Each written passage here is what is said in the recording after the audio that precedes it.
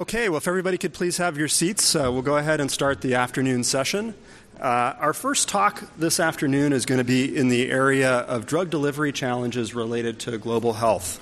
And so it's my real pleasure to introduce Dr. David Robinson, who's Deputy Director, CMC Vaccines Development and Surveillance at the Bill and Melinda Gates Foundation.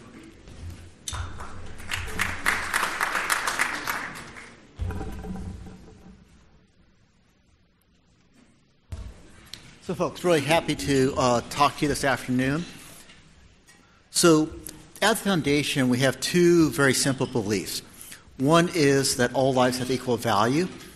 The other is that every person should have the opportunity to live a healthy, productive life. And those beliefs have been with us since really the foundation of the Foundation. So every company has kind of their history, story. This is ours. Where Bill and Melinda Gates were thinking about what to do with the wealth they'd been privileged enough to accumulate. And they read an article, something like this one in the New York Times, that talked about the fact there are still millions of children in poor countries who are dying of diseases that had long been thought to be cured in the United States. And they actually sent it to Bill Sr., Bill's father, with a small note saying, "Dad, maybe there's something we can do about this." And so starting from the basement of Bill Sr.'s house, they're trying to say, what could they do about this? It's now grown into the largest philanthropic organization in the world and gives out about $4 billion a year in grants every year. And it's one of those grants I'd like to talk to you about today. Now, we work or support people in the poorest countries in the world. And there are some unique aspects of that. And you can see that a bit in the picture here. We're looking at a measles vaccination campaign in Ethiopia. And some of the neat things we have, you can see in the kind of that lower left-hand corner, there's a cooler. There's a very small cooler. All the vaccine, if it needs to be stored cold, has to come in that cooler when they're going out in campaigns. So clearly devices and other things we have to be very small and compact, so people can bring more vaccines with them and therefore treat more children. You also note that this isn't exactly a hospital setting, right? It's a very non-clinical setting, so we do worry a lot about things like contamination from needles. We worry about, in this kind of setting, the ability for people to do reconstitution of dried vaccines and not make errors. So ease of use is a very important criteria, as is cost. Well, I will not answer that phone. Okay, so cost and ease of use are very important criteria for us when it comes to designing devices. Now, to give you a little bit of a use case for what type of things we're looking for, I want to talk a little bit about measles vaccination. Okay, so prior to the introduction of vaccines, measles actually killed 1 to 2 million kids a year. Okay, and then a vaccine was developed, actually in this case in the mid-'60s, and still largely the same. Measles vaccine is one of the least stable, most labile vaccines there, so it has to be dried, lyophilized, in order to be stabilized. Even that has to be kept cold. So you've got one vial that's lyophilized powder, you have another vial that's sterile water to reconstitute, and you have a syringe. So you can feel that's relatively bulky and relatively complex to administer in a non-clinical setting. Nonetheless, it works quite effectively. So this is a graph that shows the estimated number of deaths from measles going back over the past 20 years or so. The upper dashed line is an estimate of what would have happened if there had been no vaccinations. Again, 1 to 2 million children would have died each year. The solid line at the bottom is what's actually occurring. You can see fewer kids are dying each year. If you look at the difference between those two lines, that means over the past 2 decades, 20 million deaths have been prevented by vaccination. But there's still almost 100,000 children a year who die from a vaccine-preventable illness that's considered largely eliminated or eradicated in the Americas. If you think about it, that's 10 children in an hour. Okay, that means that's 20 or 30 children have died since we had our last talk. Okay, and it's really something we want to be able to do something about. The reason for that, the reason there's still children who are unvaccinated, really comes down to coverage. So measles as well is actually one of the most infectious diseases out there. Every child who gets infected inadvertently infects under 12 to 18 children.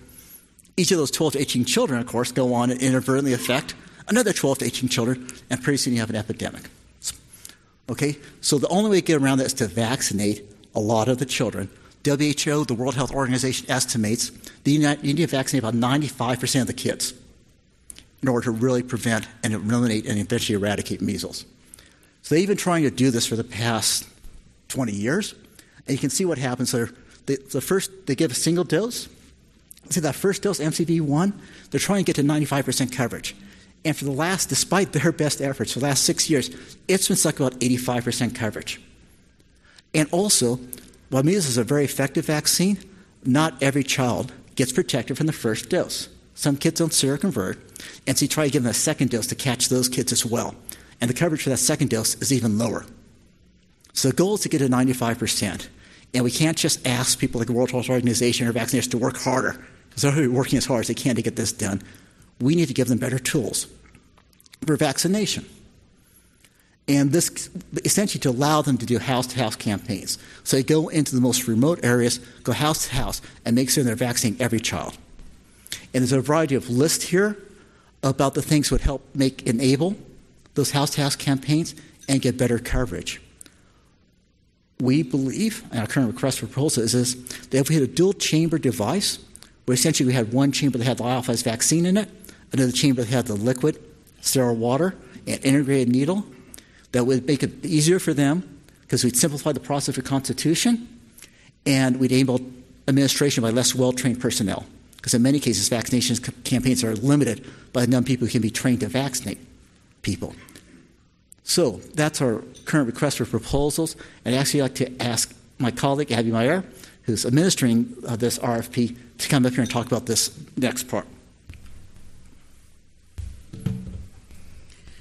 Great. So as Dave said, we're currently looking for a proposal to address this need for a device that will enable these home-to-home campaigns to be more effective.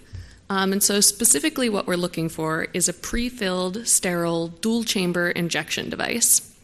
And we're hoping to apply that to two different use cases, the first being the measles rubella vaccine, and the second being injectable contraceptives. And so we currently have this request for proposals active. The proposals are due by July 10th. And we're looking right now for really proof of concept ideas, looking to make probably smaller 3 to 5 grants of $100,000 to $200,000. But in the long term, hope to, progress with one or more of these devices to the place where it's really being manufactured at scale. Are there any questions?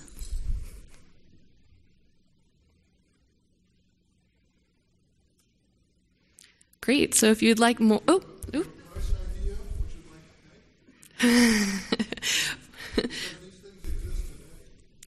Yes.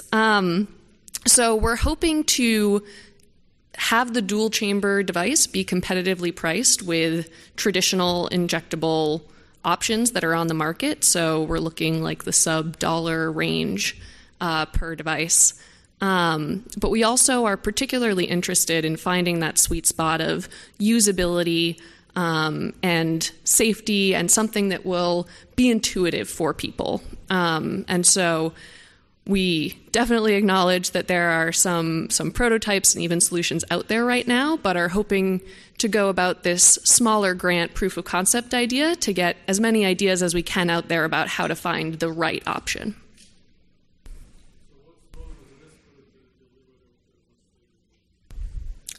Sorry, could you repeat that? Respiratory delivery of thermostable vaccine powders. Respiratory delivery.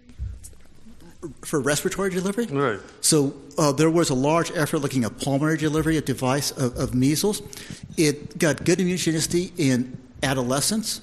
Essentially, it could boost the immune response, but in infants, the immune response was lower. Seroconversion was lower relative to subcutaneous delivery.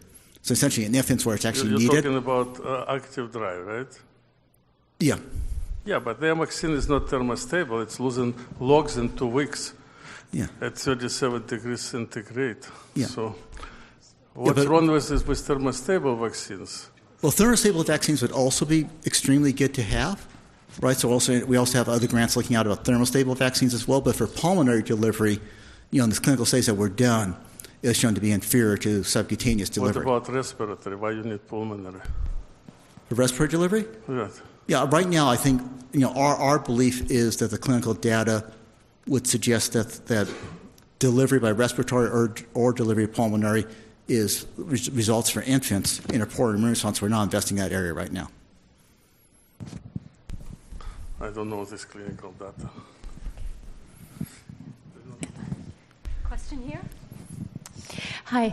So you mentioned contraceptive medications for that. So do you mean biologic-based contraceptive? Because oral contraceptive already exists, like in tablet formulation, small molecule type. But are you talking about biologic-based? And Yeah, we're looking at injectable contraceptives. okay. Yeah, so it's a depot formulation, as someone mentioned in the audience, injectable depot formulations for contraceptives. Again, with the idea so that women could self-administer and discreetly take contraceptives for family health. Not a vaccine. This would be a depot formulation of a small molecule contraceptives.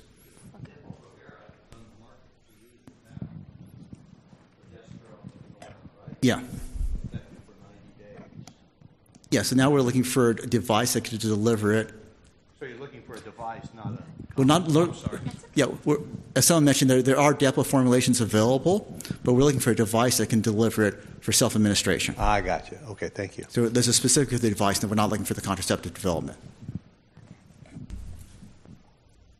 Any other questions? To grab everybody on this side? Okay. All right, well, thank you for presenting your challenge. Thank you. Great, thank you.